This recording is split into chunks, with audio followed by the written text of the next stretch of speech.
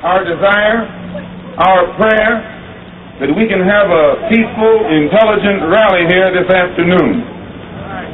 But at the same time, we see that they have surrounded us with many of their own agents in uniform and out of uniform who have spent much time here in Harlem posing as peace officers and at the same time breaking up the peace of black people. So we hope that they will be peaceful and we will be peaceful. We are here to tell you to love the white man. You have come to the wrong place.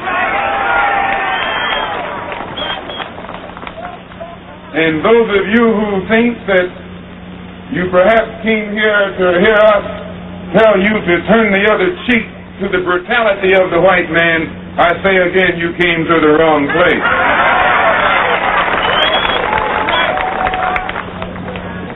But no matter what happens, we don't teach you to turn the other cheek. We don't teach you to turn the other cheek in the South, and we don't teach you to turn the other cheek in the North. We teach you to obey the law. We teach you to carry yourselves in a respectable way. But at the same time, we teach you that anyone who puts his hand on you, do your best to see that he doesn't put it on anybody else. You don't have any votes for airplanes bringing drugs into this country. The white man brings it in. The white man brings it to Harlem.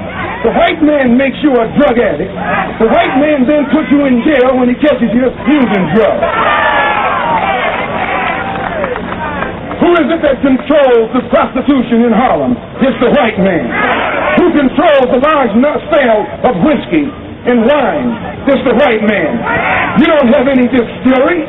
You don't own Finley's. You don't own Old Overholt or Seagram. You don't put the seal on that bottle of whiskey.